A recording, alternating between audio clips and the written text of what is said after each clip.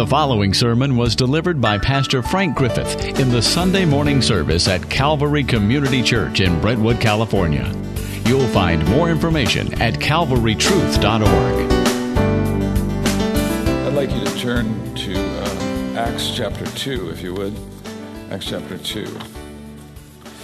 In the reading this morning, you heard 1 Corinthians 12:13 is probably one of the most well-known verses in the Bible. It says in your Bible, "For by one Spirit were we all baptized in one body." I need to clarify something.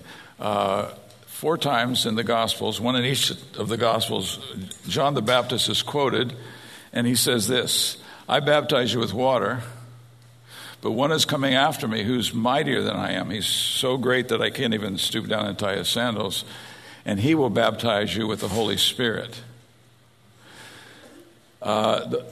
It's Christ who baptizes us in the Holy Spirit.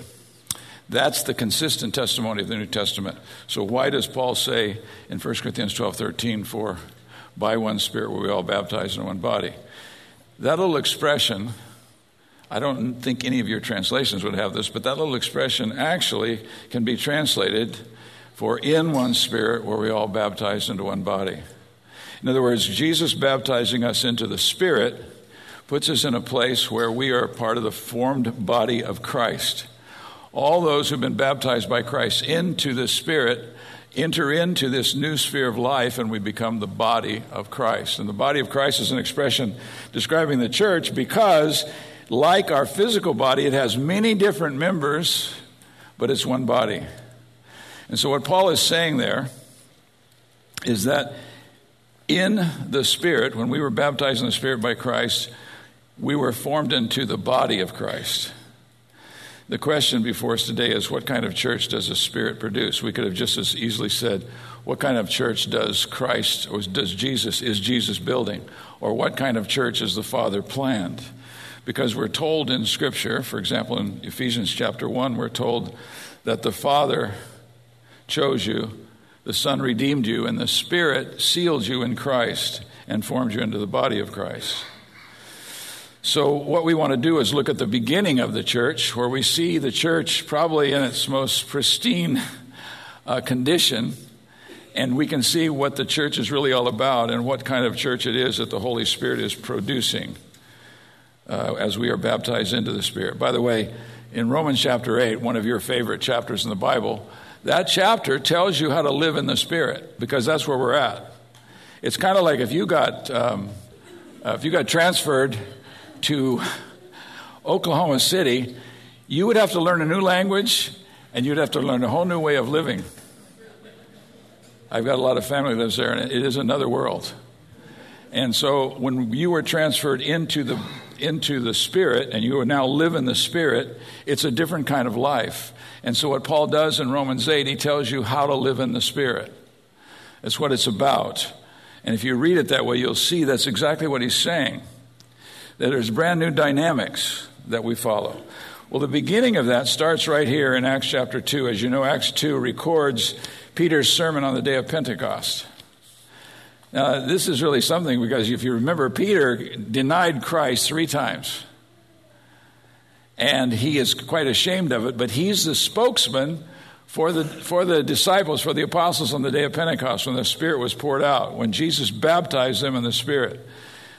Now, we were told over and over again before this in the Gospels, Jesus told us that the Spirit would not come until he had been glorified and sent back to the Father. And when he went back to the Father, he would pour out his Spirit. He would give us the promise of the Father, which is the Holy Spirit. And so it was when Christ ascended on high that he poured out the Spirit. By the way, this is why some churches baptize by effusion, which means pouring water over a person. And it's because they're trying to imitate the picture of the Spirit being poured out. And he's poured out like a river. But the word baptize means to immerse. And I might as well mention the fact we're going to have a baptism here in the next few weeks. So if you have come to faith in Christ, you've never been baptized, this would be a good time for you to submit to Christ's command to be baptized in his name. And when you're baptized, it's a picture of the fact that you have been taken out of the domain of darkness and placed into the kingdom of his dear Son. There's a death, a burial, a resurrection that we experience when we get saved. And so that's what baptism is about. It's a picture of that. Well, if you turn to in Acts chapter 2, let me just read from verse 37, actually. I want to read from there, in verse 37 down to verse 47, if you would follow along. This is the word of the Lord. Now, when they heard this, that is Peter's sermon, they were pierced to the heart, because Peter had told them, you crucified him, but God raised him from the dead. How would you like to hear that when you've had someone executed? You had him crucified, but God raised him from the dead. And so when they heard this, they were pierced to the heart. And they said to Peter and to the rest of the apostles, brethren, what shall we do? Peter said to them, repent, which means change your mind, change your way of thinking. Start thinking differently.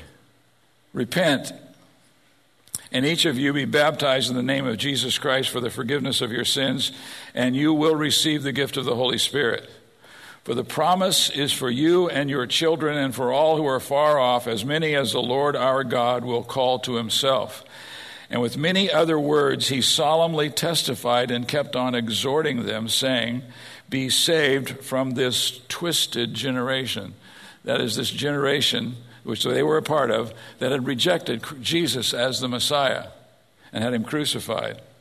But then listen to verse 41. So then, those who had received the word were baptized, and that day there were added about 3,000 souls. There were about 3,000 of the people of Jerusalem who turned to Christ as a result of this event of the Spirit being poured out and Peter preaching the gospel. And then it goes on to say in verse 42, they were continually, here is a picture of what the church was like when it started. Here is the church. It says they were continually devoting themselves to the apostles' teaching and to fellowship and to the breaking of bread and to prayer.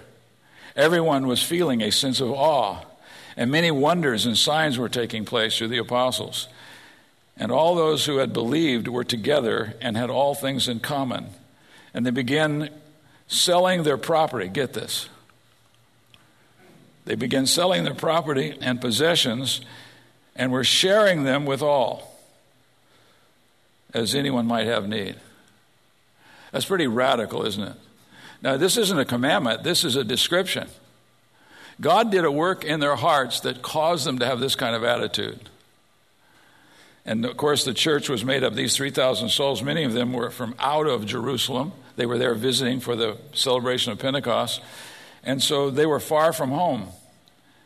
And their hearts were so changed that they were willing to give up their own possessions to meet the needs of all these people that were part of the church in Jerusalem. He goes on day by day, continuing with one mind in the temple and breaking bread from house to house. They were taking meals together with gladness and sincerity of heart, praising God and having favor with all the people, and the Lord was adding to their number day by day those who were being saved. That's a pretty dynamic group, isn't it? That they were so committed to each other that they were together all the time. How long could you stand to be with someone every single day? Well, obviously you do that right now with your husband or wife, but how would you like to live in a context where you're seeing people that are part of the body of Christ every single day, eating your meals together, fellowshipping, continuing in the apostles' doctrine, in other words, talking about what God had revealed through these events through Jesus Christ and what was happening with the church of Jesus Christ. This church is like nothing that we see today. No buildings. Now, the temple was still there, and they were allowed to go into the temple. There was one part of the temple they could go, and they could meet as a large group and have a time of great celebration. But there was no church building. No church buildings until the 4th century. And so from the beginning of the church in the 1st century, early 1st century, until the 4th century, they met in homes.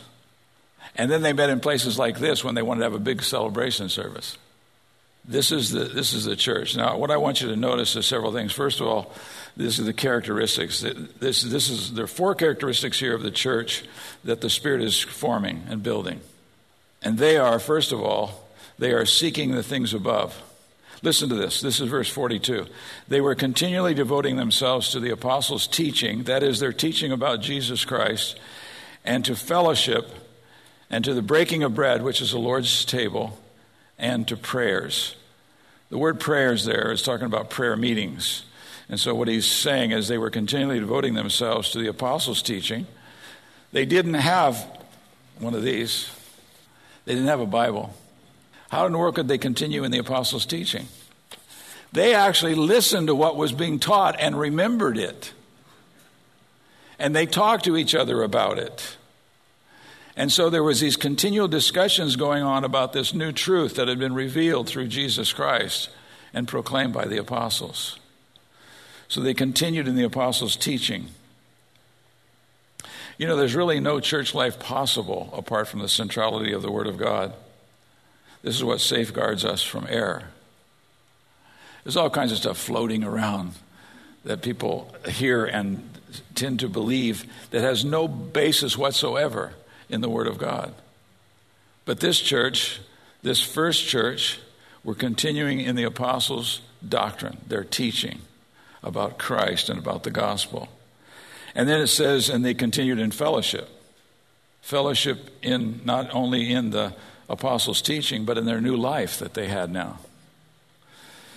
Now, the corporate aspect is of supreme importance because unattached Christian life is impossible. You can't live the Christian life isolated from other believers. It's not possible.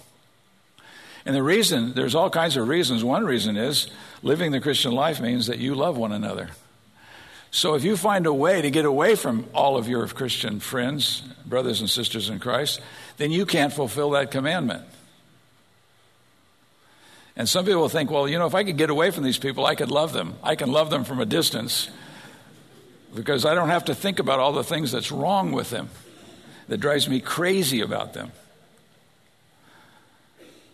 But they were in fellowship. They were having fellowship. The word saint is only used one time in the New Testament in the singular. The other 67 or 68 times, it's a plural because it's always the saints. Now, saint means that you have been set apart to God. It doesn't mean you're perfect and they put you on a statue somewhere. It means that you have been set apart to God through faith in Jesus Christ. And the word saint is always used except one time in Philippians in the plural. Because we are a fellowship of Christians.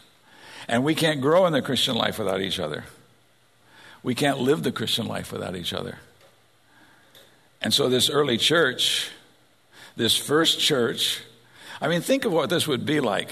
To be a part of something that just starts, you know nothing about it other than what you've heard people say. Perhaps you've heard the teaching of Jesus. Jesus, if you remember back in Matthew 16, and Jesus was talking to his apostles, and he said, "Who do men say that I am?" And they told him all the rumors that were going on. And then he says to them, "Well, who do you say that I am?" And Peter said, "Thou art the Christ, the Son of the living God." That was his confession. And Jesus says to him, "Flesh and blood hasn't revealed this to you, but my Father in heaven has revealed this to you." In other words, it isn't everybody who hears about Jesus Christ that believes on him. It's those that the Holy Spirit opens their eyes to the glory of Christ and who he really is. And you found him irresistible. You found that you couldn't do anything else but believe upon him because of who he is, the Savior, upon whom we have rested all of our trust. And so they had fellowship with one another. They were like brothers and sisters, and they were trafficking in this new truth about Jesus Christ, who had been raised from the dead and ascended to the right hand of the Father. If you remember from Luke, the last chapter in Luke, the apostles actually saw Jesus ascend to the Father. And they were so full of joy that they went directly into the temple and began to praise God. And they would do that every day because they were overwhelmed with the joy of knowing that this Jesus that they had put all their trust in was truly the Son of God and is not only raised from the dead, but ascended back to the right hand of the Father. The reason is the Father said to him, sit here at my right hand until I make your enemies your footstool, or until I put your enemies under your foot. And then he's coming back. Now, we don't know when he's coming back. It's been almost 2,000 years since he ascended. Not quite, but almost. And so we don't know when he's coming back. But he is returning. And so they begin to live in anticipation of his second coming, and this is how they spent their time. They spent their time in the apostles' teaching, talking to one another about these new truths that they had come to understand and hear from them. They spent their time in fellowship with each other, fellowshipping, sharing in common this new life in Christ Jesus, and then breaking bread, which is talking about the Lord's table. See, in the early church, breaking of bread took place in houses. People opened their homes and believers came over. You could get, in an average home in Jerusalem at this time, you could get somewhere between 12 and 18 people, kind of depending on the house. Some people had larger courtyards that they could meet in. So this was the average size of this gathering of Christians from house to house, was somewhere between 12 and 20 people. And what they did was they shared their lives together. They talked about the apostles' teaching. They had fellowship with each other. They broke bread, that is, they partook of the Lord's Supper as he had commanded them to. And then they had prayer meetings. The word prayer here is prayers in the plural, and it means prayer meetings. They continued in prayer meetings.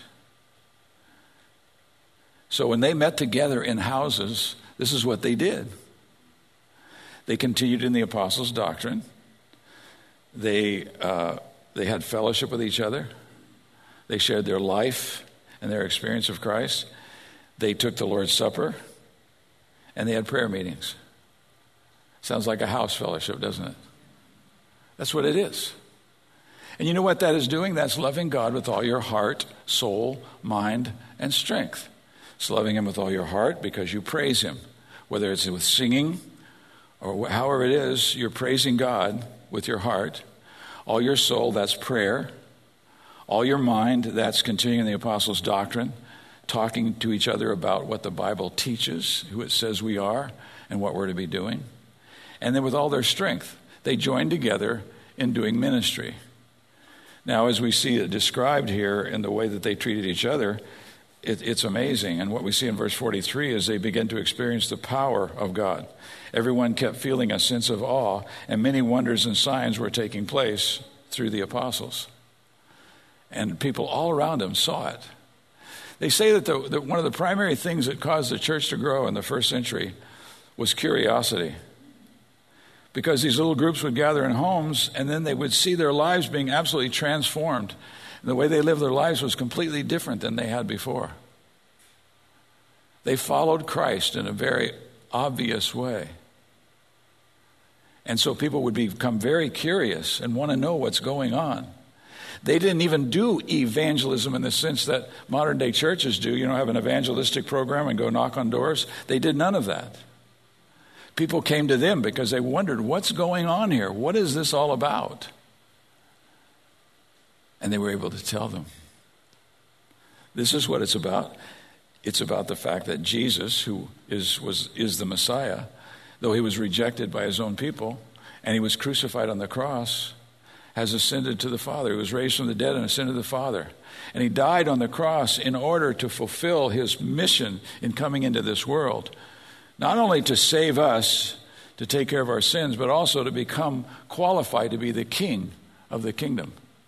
You remember in Genesis 1 when God creates, when he creates Adam and Eve, he tells them, now I want you to take dominion over the creation. I want you to rule over it. But they fell within a very short time, and they were under a curse. Jesus, the Son of God, the eternal Son of God, came into the world and took on our humanity so he could take the place of a fallen Adam. And he's actually called in the Bible, he's the last Adam. Because he came and he was qualified through his work and his life and his accomplishment as the eternal Son of God, who's taken on our humanity to become king of the kingdom, to rule over God's creation. And he's the one that we serve. And then they also continued in loving people and using things, which is an odd thing, isn't it? Loving people and using things. It says, and all those who had believed were together and had all things in common. And they began selling their property and possessions and were sharing them with all as anyone might have need. I think what you have to keep in mind here, this was not a commandment, and it's not a commandment to us. It is the effect of what the Spirit did in their hearts. It's the effect of what God does in the heart of a person when he turns to Christ, or she turns to Christ. All of a sudden, that old dominant selfishness begins to be crushed by this new life that comes to live within you. You see, this is just imitating God, isn't it? You all know John 3:16, for God so loved the world that he did what? He gave. That's what he did. He gave the most precious thing, his son. And of course, Jesus, when he came into the world, he says in Mark 10:45, even the Son of Man, and that, by the way, is the title that he most often used, and it speaks of his great authority and power. He's the king. And he says, even the Son of Man did not come to be served, but to serve and to give his life a ransom for many. See, so it's just following the pattern of Jesus, who follows the pattern of his Father, who reveals his Father to us. So this true Christian spirit is shown here among the disciples. First of all, there's great unity. They were united by a common faith, what they believed, by communal fellowship. They were together. They loved to be together, and they shared everything they had with each other. I don't know, they were sometimes called the synagogue of the Nazarene, because Jesus was known as the Nazarene because he was born in Nazareth. Not a Nazarite, but a Nazarene. Today, in some Muslim countries, they're actually marking the house of Christians with an N.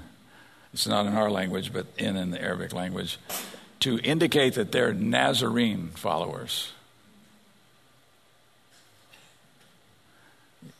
It marks you when you follow Jesus Christ.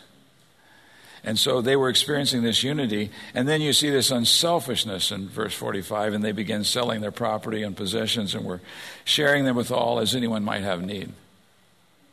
Now we're just lucky. We are associated with a church that has no needs whatsoever. Everybody is rich in this church, and they never have any needs. That's called sarcasm. See, it doesn't matter where you go in the world. When you start fellowshipping with Christians, you're going to be fellowshipping with brothers and sisters who have needs. And when you look at this and you see that God changed their heart in this way, it wasn't commanded. It wasn't a rule. It was a condition of their heart. What in the world does that? It's the Spirit of God.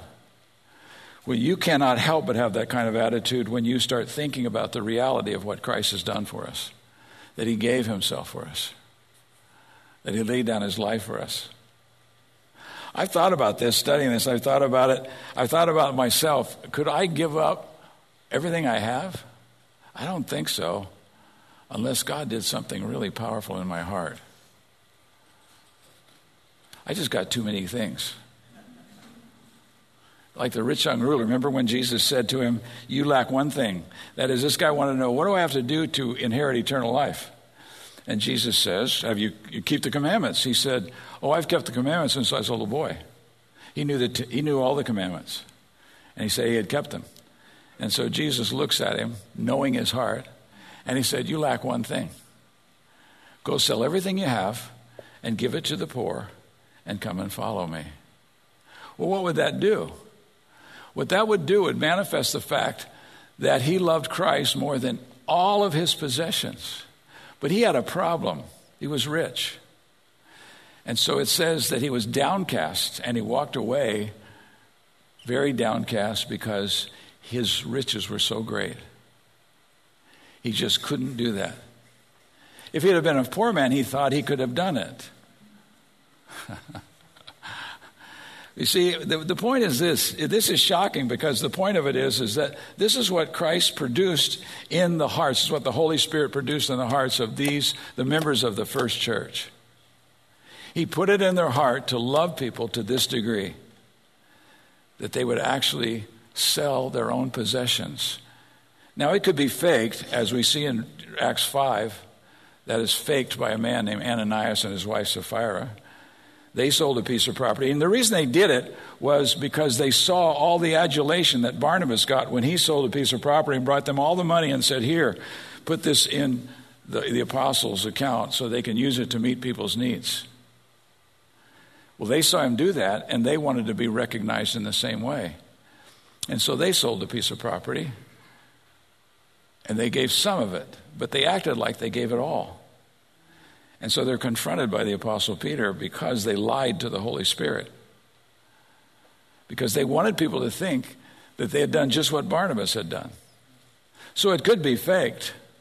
It wasn't commanded, and it could be faked. But the reason it happened was because of what the Spirit did in the hearts of these people. So I think we have to expect that he's going to do the same thing in our hearts. My grandfather was a pastor of a tiny little church. I guess it runs in the family.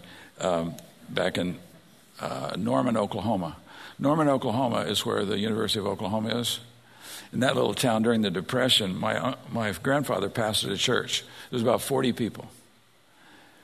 But they had such a burden for the poor, even though they were poor. They had such a burden for the poor that they started feeding 150 people every day because it was the Depression. And people were riding through Norman on the trains, and they heard there was a place you could get a meal. So every day, they would feed 150 people twice a day. And my dad grew up with that. And I used to wonder why he was the way he was. Because it drove everybody crazy that worked with him. He was always giving everything away. It was nuts. You never knew what he was going to do. He just was so natural for him. If somebody had a need, he's going to find a way to meet it. What is that? It's a disease called Christianity. It's the work of the Spirit in the hearts of people. My grandfather died. He's the pastor of this tiny little church, and they did this full-page article on him and about this ministry he had, because what he would do every day, he would take a wagon that he pulled along, and his boys would walk with him, and they would walk through town and get all the food they could from the merchants. They had day-old food and things like that, maybe 3-day-old food, I don't know. But they would give him all this food. He would walk it back to the church. They'd prepare these meals. You see, that's something that the Spirit of God produces in people's hearts. And you probably think, what is he going to do, take an offering? No. I'm just telling you, you better watch out, because this is how the Spirit works. He actually produces this kind of love in people's hearts. He actually works in our hearts so that we release to him our whole lives. Now, this next section, in verses 46 and 47, you see them living like a healthy family together. Listen to what it says, verse 46. Day by day, continuing with one mind in the temple and breaking bread from house to house, they were taking their meals together with gladness and sincerity of heart. They were actually enjoying it. Praising God and having favor with all the people, all their neighbors. And the Lord was adding to their number day by day those who were being saved. So you see this progress in the church in verse 46. It was a daily thing. It was happening continuously. God was doing this in their hearts. They were continuing with one mind in the temple, meeting together as a large group, praising God, celebrating what Christ had done. And then they would meet together in smaller groups from house to house, taking the Lord's table, breaking bread, having meals together. Somebody said, I read somebody the other day that said, the meetings in the church, in the early church, the first church in Jerusalem, were MEATING meetings. they always had a meal. I've been talking to my wife about this. Sounds like a great idea, doesn't it? When believers get together to share a meal and then break bread and pray and sing praises to the living God. It sounds like that's exactly what was going on in the early church. And there was great progress. Daily, day after day, this was happening. Now, there was domestic fellowship as well as fellowship in the temple. The domestic fellowship is described there in verse 47.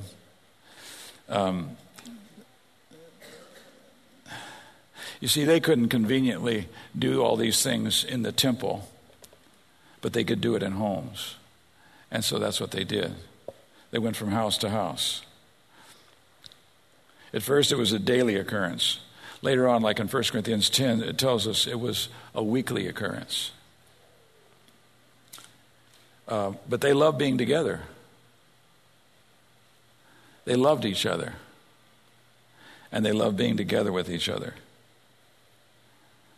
Later on, they started meeting on the first day of the week because it was the day that Jesus was raised from the dead, and it seemed like the day they wanted to get together as an entire community. And so they would get together and worship and praise God together. There was a word, there was actually an idea among the first century Jews. It was called a habarah. It was a group of people who so loved each other that they constantly met around a communal meal to share life together. And that's how the early church was. Breaking bread is referring to the Lord's Supper, celebrated in their homes, and then taking their meals together was talking about table fellowship. But this table fellowship was with joy and simplicity. They had great joy as they took meals together. And the power that was manifested, notice in verse 47, when it says they were praising God and having favor with all of their neighbors, all the people. And the Lord was adding to their number day by day those who were being saved. They were actually infecting those around them with this joy that they had in Christ. What if that the most powerful way to do evangelism was to have joy and people want to know why? And so you can tell them. You know, Peter said that you ought to always be ready to explain why you have hope. Hope and joy kind of manifest themselves the same way, don't they? And so Peter says, always be ready to explain the joy that lies within you, the hope that lies within you. And I thought, well, what if I don't have any hope? Then something's wrong with me. Because he's given me 1,000 promises in the Word of God. I don't know how many there are, but there are over 1,000 promises. And because he's given us promises, we can have hope. I get so tired of, don't you get a lot of emails that tell you how bad the world is? And how horrible things are? And what's going to just about to happen to you? They're going to steal everything you have. And so we should all be oppressed and depressed because of this world, the shape of this world. But we forget something. Jesus Christ came into this world. And he went to the cross for us. He purchased our salvation. He actually paid a redemption price for us to bring us into the kingdom of God. And because we're in the kingdom of God, we have this expectation that the King's coming back. So we have a bright future, a very bright future. And we long to see him. I love this. Turn over to 2 Thessalonians, just 1 second. 2 Thessalonians is back towards the Colossians, 1 Thessalonians, and then 2 Thessalonians. 2 Thessalonians chapter 1. I want you to listen to this promise about the future coming of Christ. It says in verse 10, he's talking about the second coming of Christ. It says, when he comes to be glorified in all his saints on that day, and to be marveled at among all who have believed, for our testimony to you was believed. In other words, he says it's going to be a day of great, great rejoicing. We're all going to lose our inhibitions. And we're going to praise him openly when we see him. And he's returning. And you know what? That's one of the best things about gathering as the people of God, in small groups or larger groups. I'm convinced that the place you're going to grow is in a small group. The reason we've attempted from the beginning to have small groups. We have house fellowships. We only have 3 right now. We need about 9. And if any of you men and couples want to host a house fellowship, and you want to lead one, one of you men want to lead one, please talk to me. Because this is where growth takes place. This is where transformation takes place. Because God has made it this way. Christ has made it this way. That it is through fellowship with each other, through sharing life with each other, that transformation takes place. Oh, it's the Word of God. Be not conformed to this world, but be transformed, be being transformed by the renewing of your mind through the Word of God. But it takes place as you live in close fellowship with one another. This is where growth really takes place. This is where discipleship takes place. And if we isolate ourselves from one another, we're not going to experience growth as disciples. So we have to be with one another. And it's getting harder, isn't it? It's getting harder all the time for believers to be together like it's described here. Because we're so busy. We have so many things to do. And it's just so difficult. My grandson, I got a recording of him. He's 18 years old now, so he's not here, so I can tell you this. When he was about 4, and he had a little brother come along, he called, and it was recorded on the answering machine because we didn't answer the phone. We hadn't answered the phone. We weren't there. And he says, Grandpa, can I come over? It's just so hard here. It's so hard. And then he says what's hard was his little brother bugging him. He had a little brother 3 years younger than him, and it just drove him crazy to have to listen to his little brother. It's not hard to have Christian fellowship. It's the easiest thing in the world.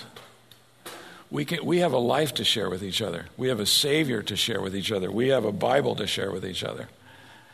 And this is the way the early church was. That's what it was all about. So what's the conclusion of this? Well, the secret of the church, like it's described here, is twofold secret. The first is what God has done, his activity. And what he's done is he's given Christ for us. So we have a Savior who was sent into the world to deliver us. And then he put Christ in us, a friend to be experienced, because the Bible says he lives within us.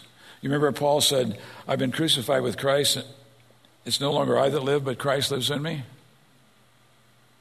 Christ lives in you. That's true of every Christian. So he's given Christ for us, and he's given Christ to us. Christ among us. He's in our presence. We told us where 2 or 3 gather in my name, there I am in the midst. And so we have a master that we honor. We glorify Christ. We sing songs about him. I'm sure when non-Christians come in among us and they hear us singing all these songs about Jesus, wonder, why do they do that? What's that all about? Oh, it's about the one that we master, our master that we honor, rather. And then Christ through us, he's manifested in our lives as we live in obedience to him, as we love other people, as he actually opens our heart to give ourselves away. That's what grace is. Grace is God giving himself for you. And then the church's response, this is how we are to respond. This is how the early church responded. They received salvation through Christ. Not only salvation when they turn their faith, first turn in faith to Christ, but as they live every day, they're experiencing his delivering power, his transforming power. And then surrendering to Christ. Both an absolute surrender at salvation and a continual surrender every day, as he puts it on our hearts to love each other sacrificially. And then serving Christ, spirit and power effort. Some Christians think, we're not supposed to exert any effort. That would be legalism. Baloney. That's not true. God is not against effort. He's against earning. He doesn't want you to think you can earn his favor. He wants you to know you must receive it as a gift. But it's good to exert effort in order to grow in the faith, to grow up and to follow Christ. So the results in this early church, and we want it to be in our church, is an ever-deepening realization of God's presence with them. The presence of God. I was talking to a pastor the other day. I was totally surprised. He began to tell me about an experience he had. And he moves in our circles, so we don't expect people in our circles to ever talk about experiencing God's presence. That's too scary. But he started telling me about experiencing the manifest presence of God in his life. And we both resonated with it because we both have experienced it. That God wants to manifest his presence among us, the realized presence of God. And there's an ever-widening blessing to those around us. In other words, people that know us should be blessed by us because of who we are and what we are. And then an ever-increasing awareness of God's glory, who's working in us. We have some people. I would have them stand, but I don't want to embarrass them. We have several people in the church that work at the food pantry that's here in Knightson, distributing food to people who are hungry. And yeah, there are some of them who are undeserving. In fact, there's some of us here that are undeserving. I know I'm one of those. If you talk to them about why do you do that, you'll be surprised. It's because it's pure joy. It's joy. It's joy to serve others in the name of Christ. I've told you this before, I know, but I used to get letters from a guy named Ramesh Richard, who's a teacher at Dallas Seminary. And when I was in seminary at Talbot, his father came and preached in the chapel service. And I still remember because he was Indian and he was a missionary in India. He was an evangelist in India. And he said one of the greatest difficulties we have is we're trying to talk to people about eternal things, and all they're interested in is making enough money to feed their family today. And so a lot of times it doesn't make sense to them to stop and think about eternal things. We have other distractions. But anyway, Ramesh used to, when he sent letters out, he would always say, he would sign the letter like this: a servant of the servants of the servant. And it was a servant, small s, of the servants, small s, that's us, of the servant, capital S, the Lord Jesus Christ. You know, that's one of his primary titles in the book of Isaiah. He's the servant of the Lord. And he came as a servant of the Lord to die for your sins and my sins, to bring salvation to us, to pay the ransom price for us, to set us free. And not only that, he came to live within us, and he impacts our hearts. So I guess I'm just warning you, what he does in people is really astounding. And he can do it in you. It's him. He does this to us. He so enlarges our hearts that we begin to love others more than we love ourselves. And how in the world can you possibly get along in America by loving others more than you love yourself? It seems so odd, not wanting to accumulate stuff, but wanting to bless people. That's what he's called us to do. So I want to appeal to you, anything you can do to help us expand our small groups so that we can experience this kind of atmosphere together as believers, where we're meeting together to praise the living God, to break bread, to bless one another, to continue in the apostles' doctrine. That's what he wants us to do. That's the most important thing. I would rather see us multiply small groups than get bigger as a church. To see people actually meeting together and sharing their life together. And what I love about small group is the house fellowships. It's so much easier, even in this meeting on Sunday mornings, because you have to plan a bunch of stuff. Because, they call this attractional church. We're not very good at it, but they call it attractional church, where you have to put together a program that appeals to people, and they want to come to see this show you put on. Whereas in a house fellowship, you're just a bunch of Christians getting together and sharing your lives with each other and worshiping the Christ that saved us and sharing what we have with each other, both spiritually and materially. So I want to pray for us as a church that we would do that very thing. Our Father, we thank you so much for the work of Christ, for his ability to save, to transform, to perfect. We thank you that he's able to enlarge our hearts so that we love better than we do now. And so we pray, Father, that you would work in us through your word, through the Holy Spirit, bringing it to bear upon our hearts. Help us, Father, to manifest the characteristics of a real church, that we would love one another the way Christ loved us, that we would sacrifice for each other, that we would lay down our lives for each other. Thank you so much for a Savior who was willing to come and give his all for us to bring us into the kingdom of God. We are grateful and we praise your name for it. In Jesus' name, amen. To respond to this message or learn more, please visit calvarytruth.org.